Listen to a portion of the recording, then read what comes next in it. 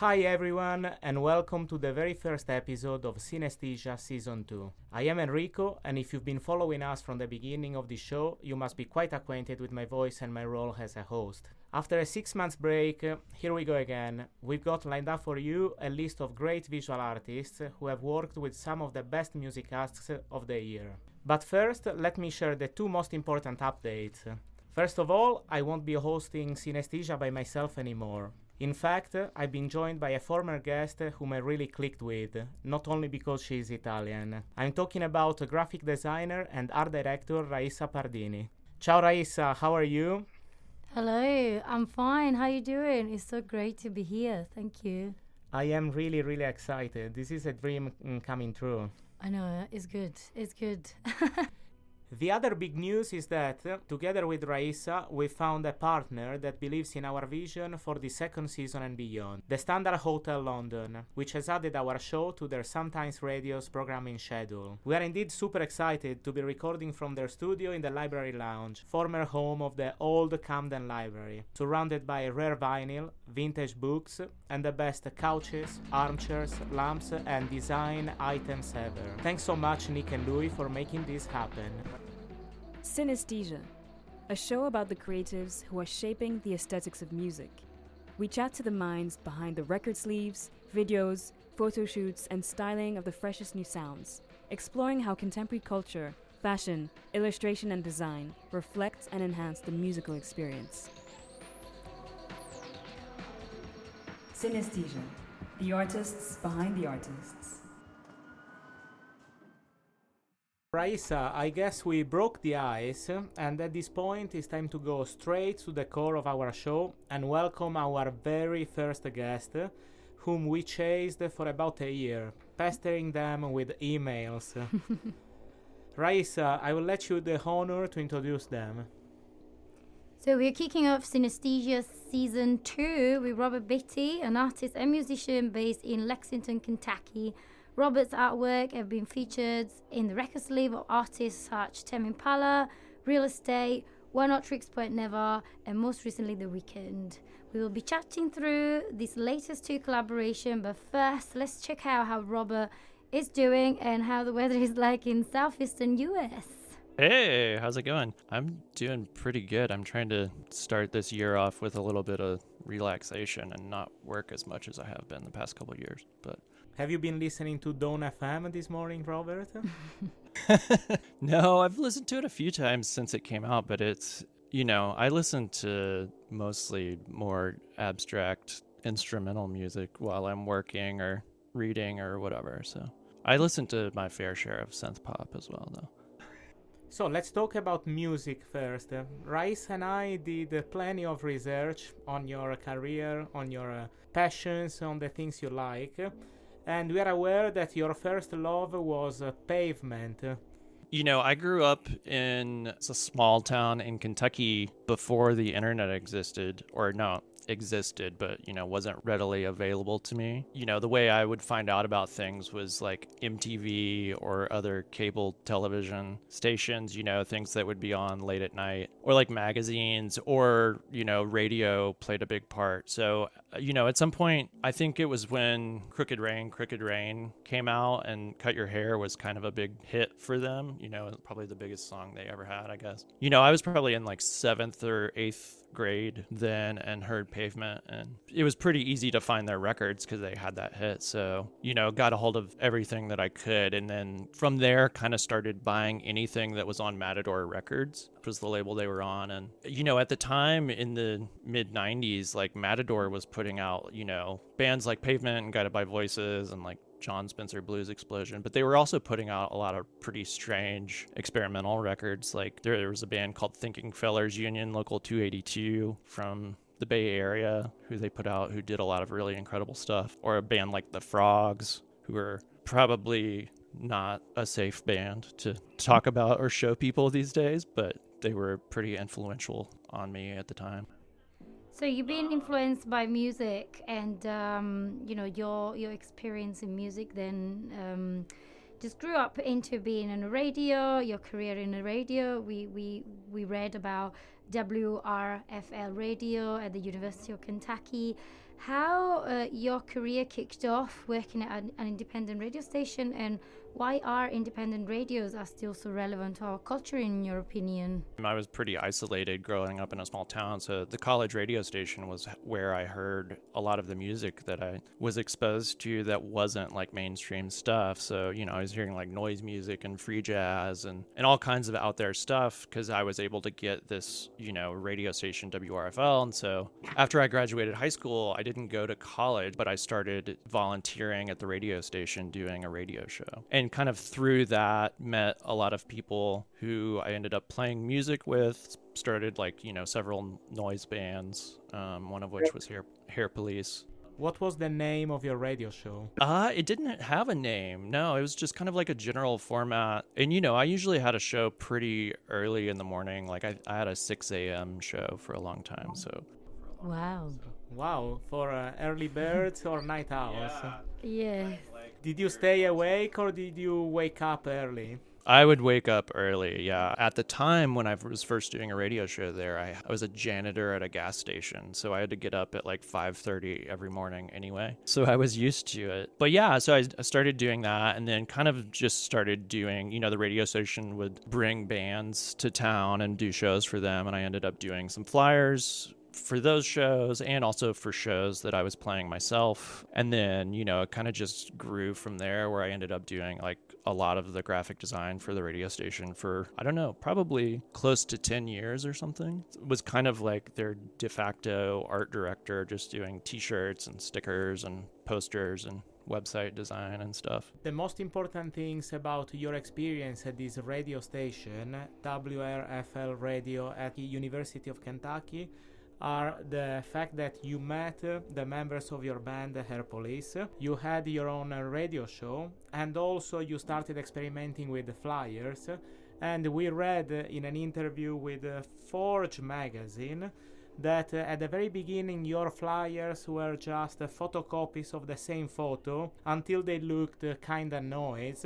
For me, it was like just using whatever was available to me. And I didn't have Photoshop at the time and didn't really use a computer for much, So it was just kind of like drawing things and photocopying them and collaging them together. And, and also just like we were doing cassettes and CDRs and eventually, vinyl records and CDs of all of our own music, for the most part self-releasing it. So we would just all kind of make the artwork together, and it was always just kind of like whatever we could come up with quickly and cheaply. You talked about your music inspiration, but how about your visual references? What were you looking at when working on these flyers? I'm kind of pretty open when it comes to like influences, because it's hard to deny that everything that you see influences you in some way. So, a lot of what I was inspired by was like magazines and the graphic design in magazines, like not even like cool magazines, just like my mom had all these like kind of like soap opera true story magazines from the 70s and 80s, and that was kind of like where I started noticing typefaces and graphic design, and just like would like look at the ads in the back. So a lot of the like early stuff that I was doing, there's a lot of weird like collage out of like stuff from the newspaper or just like encyclopedias, taking pictures from whatever was around. There was a show on MTV called Liquid Television that was like weird animation stuff, and that was kind of like introduced me to a lot of things that made a big impact on me. Still, like I'm finding like threads from that where I'm like, oh, that person that did that thing on Liquid Television is also the person that did this, Do you think that working with like bands, radio, and generally the independent community, do you think that that shaped in the way you still work, just not having the pressure of being commercial? Honestly, the biggest thing with working at the radio station and being in Hair Police and touring kind of in the noise underground was meeting people and the community that developed out of that. That's kind of like the only reason I'm here doing anything today. It's kind of like a right place, right time kind of thing, where it was like right as the internet was starting to pick up, and you could email or mail a cassette to someone across the country, and then next time you played in their city, you go and meet them or hang out with them. And so that's a huge part of how I've been able to do what I do and be successful in any way is just like that community, which is, I don't know that it's possible in the same way anymore, just because of the way things are so like hyper commercialized. You can't keep anything secret these days. I've kind of been struggling with this a lot lately, is just like, no matter what you do, even if it's just something you made for yourself, once you put it on Instagram, it looks like an ad for something. It's like, you know, I started out doing like weird music that nobody liked and even thought was music, and now I'm like basically working in marketing somehow. And there's like a direct line from point A to point B, and I'm kind of like, how did I end up here? So yeah, I mean, a big part of it for me is like trying to stay true to that.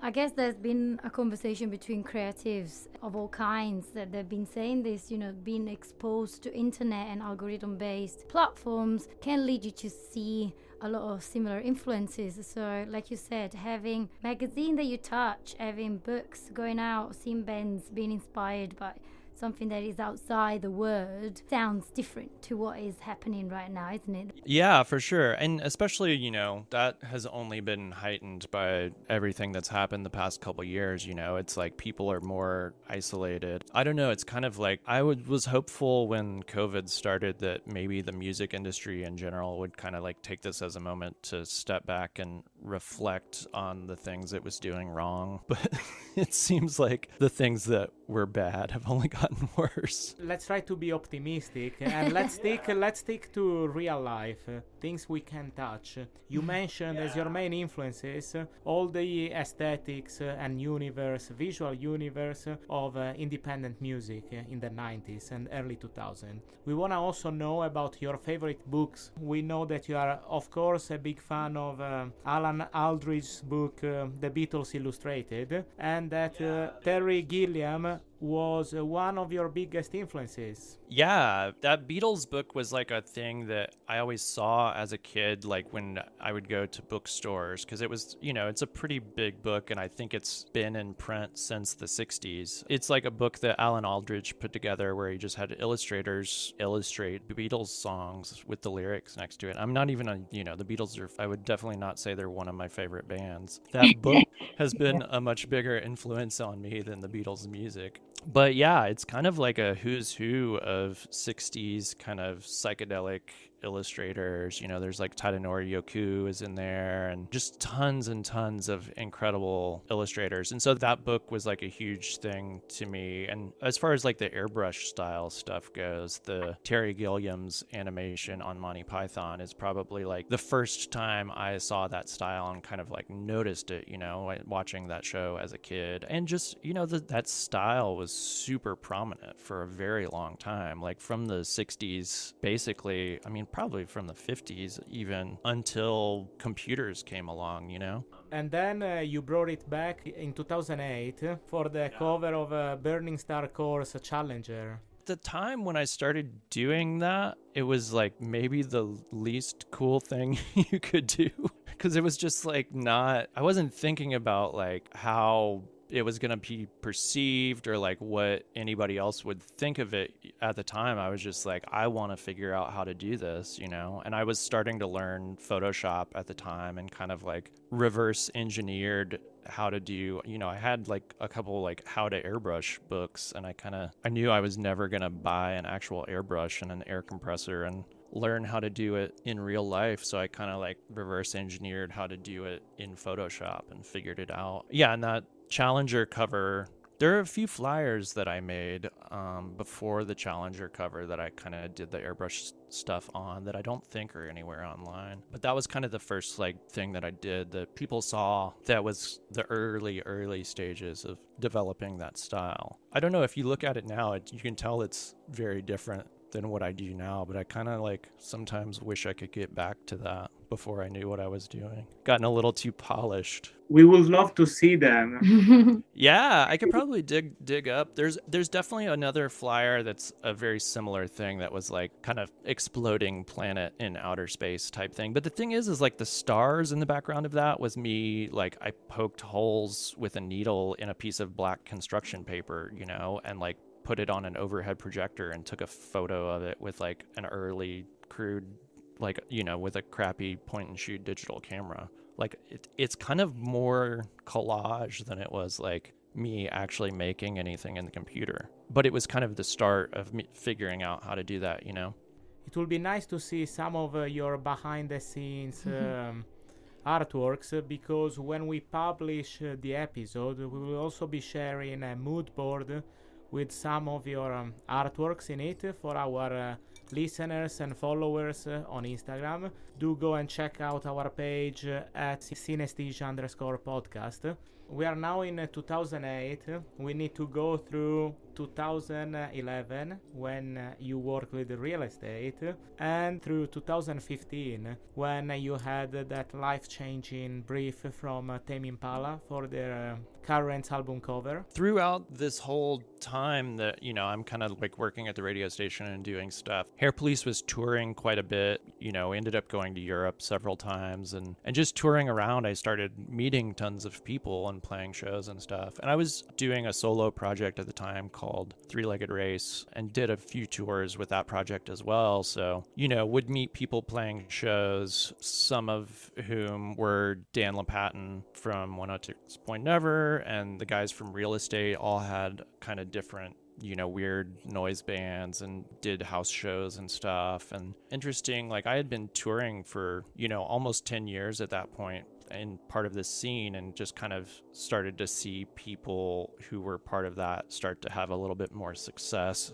and get signed to bigger labels and have some popularity and stuff. And so around the time that I did my first collaboration with Dan LaPatin, was he had a band called Infinity Window, and I did a cover for them early on. And then I think probably around 2011, it was earlier than that, there's a record that he did called Russian Mind. That was the first like OPN album that I did the cover for. So yeah, it was kind of just like a natural progression from touring and meeting all these people. And then they started to put out records and asked me to do the artwork after seeing some of the stuff that I had done for like the Burning Starcore record and a couple other things around that time. Yeah, you mentioned collaborating with Daniel Lopatin, 106 Point Never. Your first joint venture was the cover for R+7 in 2013, which we both originally thought it was by an Italian surrealist painter called Giorgio De Chirico.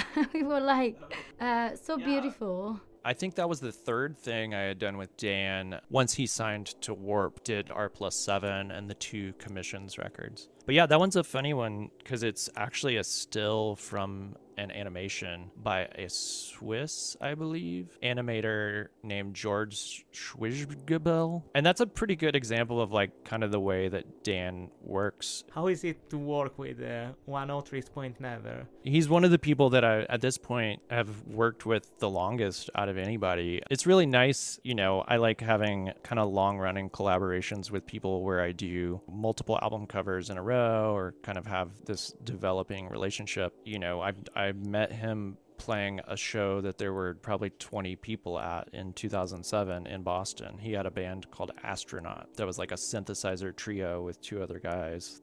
Does he leave you plenty of creative freedom, or is he very much hands-on?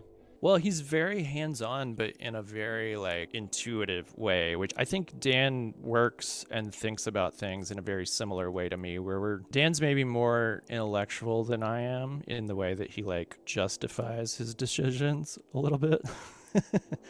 But not that I'm not intellectual, but I definitely don't like to really like explain why I did things, or I'm much more interested in hearing what other people think about my work than telling them what it means. Can you please take us through the concept of this 360 hypnotizing journey through visual and music that's Magic OPN? Yeah, and that one was cool because Dan contacted me really early on when he was like just starting to even think about making a record, and kind of had this concept of it being based in this radio station morning to evening kind of concept. And it just happened that at the time I was like really interested in CB radio culture, which is like a thing that, you know, still exists, like kind of ham radio which, you know, was huge in the US in the 70s and 80s. And I had kind of like through a weird chain of events had inherited all of these CB radio magazines from the 80s and was like obsessed with all these weird ads and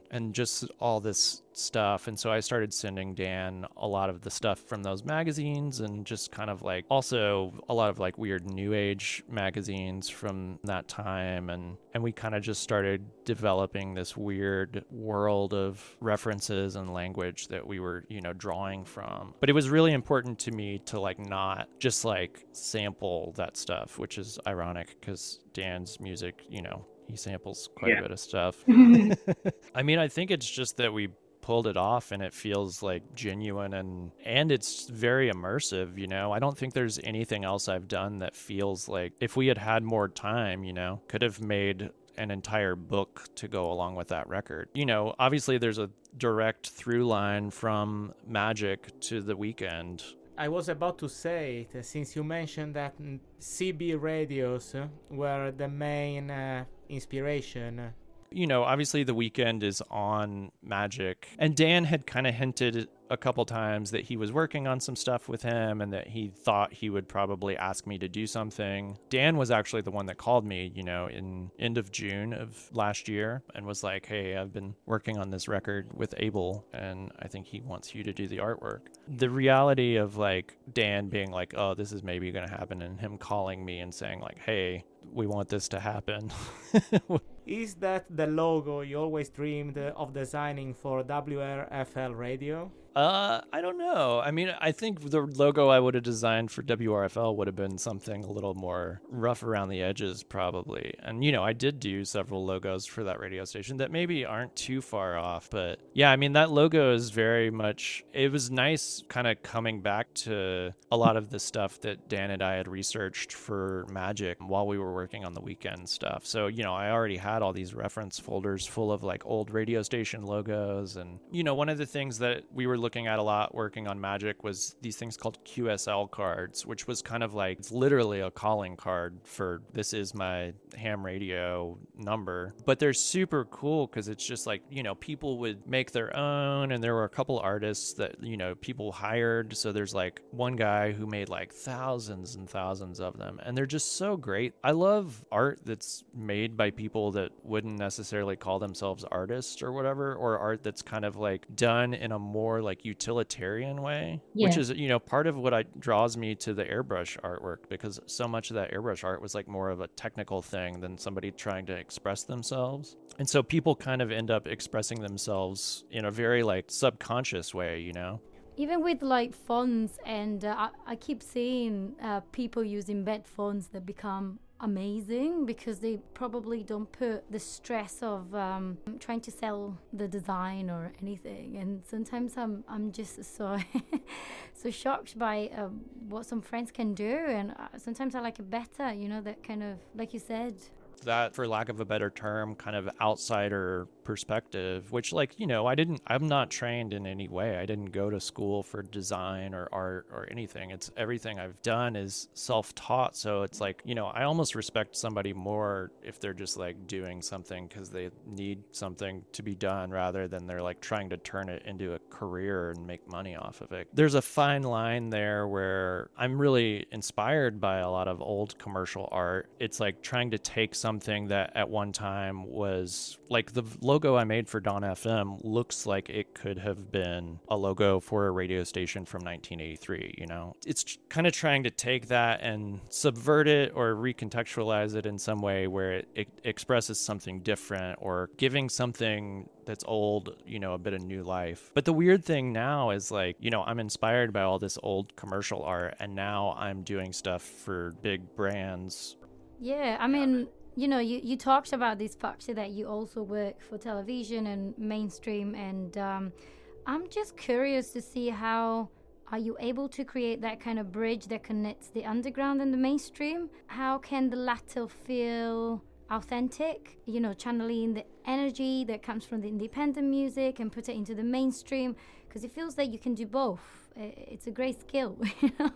I think it's mostly just like I'm very lucky that most of the time when people ask me to do something, whether it's, a cassette that there's 100 copies of or like, a multi-million-dollar TV show, they kind of know what I do and they trust it. I think that's part of it. And part of it is I'm also very selective about what I do, like there's plenty of things that come my way that I'm just like, this doesn't feel right, or, I don't think this is going to work out. And, people see like the stuff I've done with Dan and they're like, we want that. And I'm like, well, there's no way I can make that for you because it's just not going to develop in the same way as with someone that I have an actual working relationship with. We know each other. Like, yeah. Do you think that friendship can bring trust in creating something together, and then it gives more space to creativity?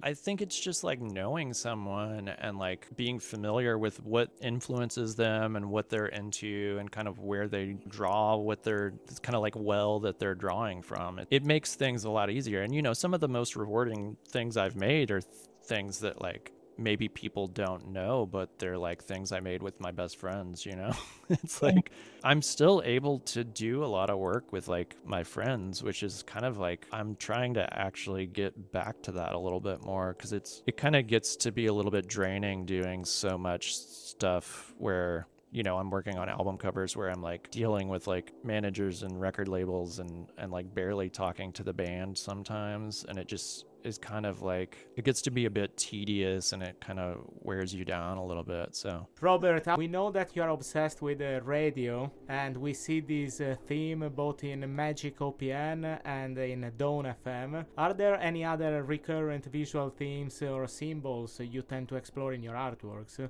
It's kind of funny at this point because like I feel like the things that are like things that I repeated a lot in my work, like things like cracking open and melting, or liquid, or some sort of elemental spirit coming out or something, and kind of like these portals, like similar to like things breaking open. There's always like doors and windows and keyholes and things like that. It's almost like a weird gateway or like an opening to another space, that is something that I always kind of gravitate towards. But I feel like that stuff has kind of become trendy or cliche at this point. So I'm trying to kind of like not do the things that have become my trademark. So but when you work, I'm just also curious about from a design perspective, right? So you say that you really like masking and airbrushing and bring all these elements. They seem quite spontaneous to you, right? How do you go from scratch to final? I haven't really been doing this as much anymore. A lot of it, though, I would just keep sketchbooks and kind of just draw really rough like shapes and kind of just like sit down and draw and not really think about things and kind of like just see what comes out. And then, I would come back to something like months later and do that in the computer. And that's something I'd like to get back to, but I feel like I've just been doing so much work the past couple of years that I've kind of just like started, in the computer. And that's part of like what I was saying earlier about, I feel like I would like to get back to how I did things a little bit earlier on when I was just figuring this stuff out. Cause I feel like I've almost like streamlined things so much that it's not as interesting to me anymore. Robert, it seems like you are kind of getting rid of your trademark, this airbrush, because both the style and the symbols, you're seeing them too much. How do you keep yourself inspired, and how are you planning to evolve as an artist? Yeah, I mean, that's something I'm actively in the process of trying to figure out. Just because, I mean, the airbrush style, I feel like, has become super saturated in the past few years, The thing is like, I've always done a lot of different stuff, Like, I have, like, several different styles that I kind of work in and combine, I would like to do more stuff that's just, like, drawing, just, like, ink on paper, which I did. I think, like, the last thing I did for that was that Mort Garson compilation, the music from Patchcord Productions. Like, that was all just, like, pen and ink and then colored in the computer, and because I felt like that was more appropriate for that record than like the airbrush stuff. There's also a lot of stuff that I do that's very graphic, kind of op art stuff, and I've been doing a lot of like these animated loops lately that I have an Instagram account that I post those. Ed Sunspot, yeah. I haven't made any new music in like over 5 years, and trying to kind of finish all my current commissions so I can take some time off and make some new music and get some music out there, just because that's something I really miss doing. And it's like, the reason I'm doing any of this is because I was making weird music. What's inspiring you these days, Robert?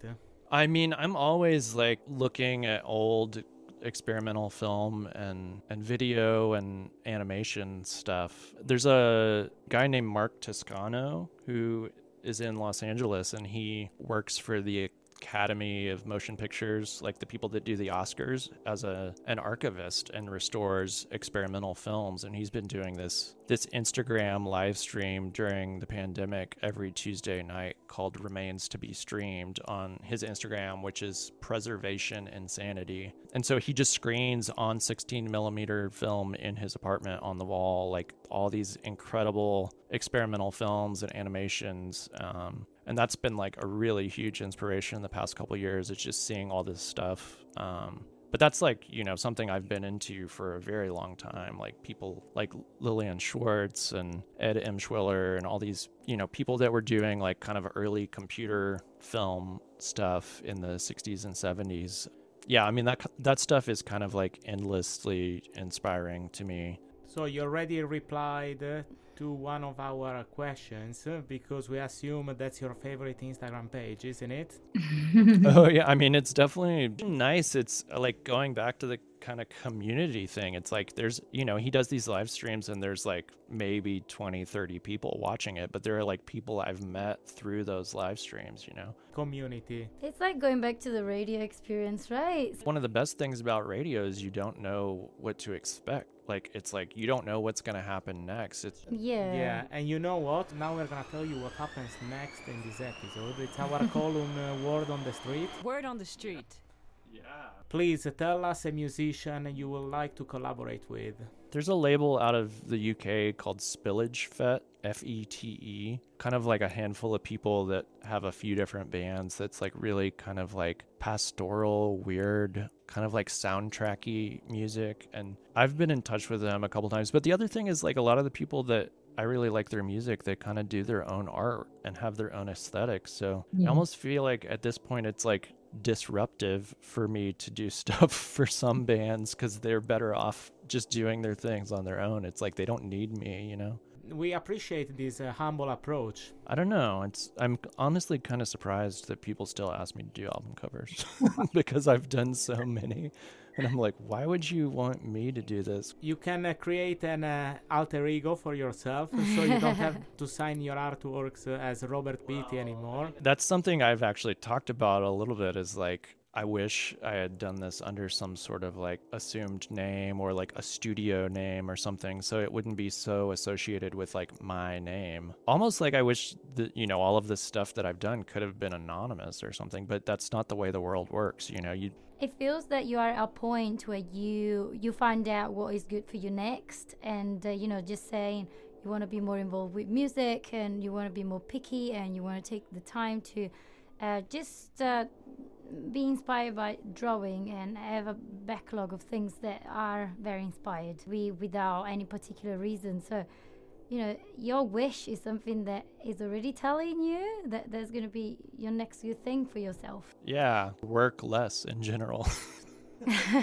So that's your advice for a young designer? I do think the like hustle mentality is very poisonous, like the fact that you have to be working all the time, and you shouldn't have to work all the time to live. That's like a very poisonous mindset. And I think a lot of young like people coming up think that's the way, if you, the world is like fucked up. Robert, we can't help agreeing with you. Yes.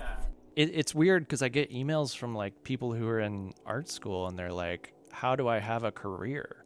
And I'm like, what does that even mean? Like, I never thought about that when I was young and like doing anything. I was just like, how can I like make a cool thing with my friends. Like I had a job like working construction to make money, you know? I wasn't doing art to make money. And now it's like how I make money, which is strange, and I'm still kind of like figuring out how to navigate that, you know? It's just because of the internet and social media and stuff, like people are kind of like trained to immediately commodify anything that they do. So it seems like they're like turning their life into a job, which is very dark. Well, and part of it too is like, you know, by the time I did the Tame Impala cover, like I had been doing stuff for like 15 years. Insist. Like Bill Murray will say. We agree with you, making it for the sake of culture. A few minutes ago you told us one of your favorite Instagram pages.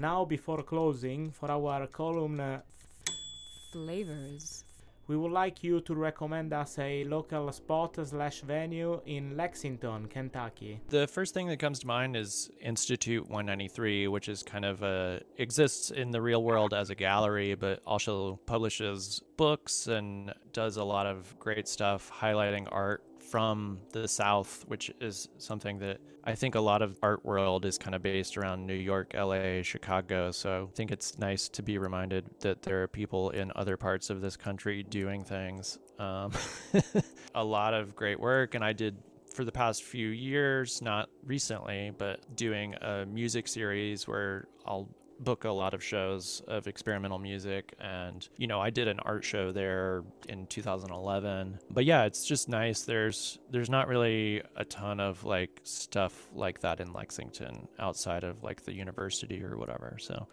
it's nice that they're here and doing what they do. So Robert, it was our privilege to have you as a guest.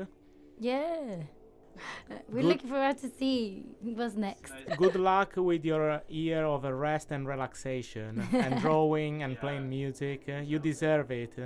Yeah, absolutely. I mean, I'm still figuring all this stuff out myself, so thank you. You just listened to Synesthesia, the artists behind the artists, a show recorded from the Standard London Library Lounge, produced by Sometimes Radio. Subscribe to our Spotify channel and follow us on Instagram @synesthesia_podcast.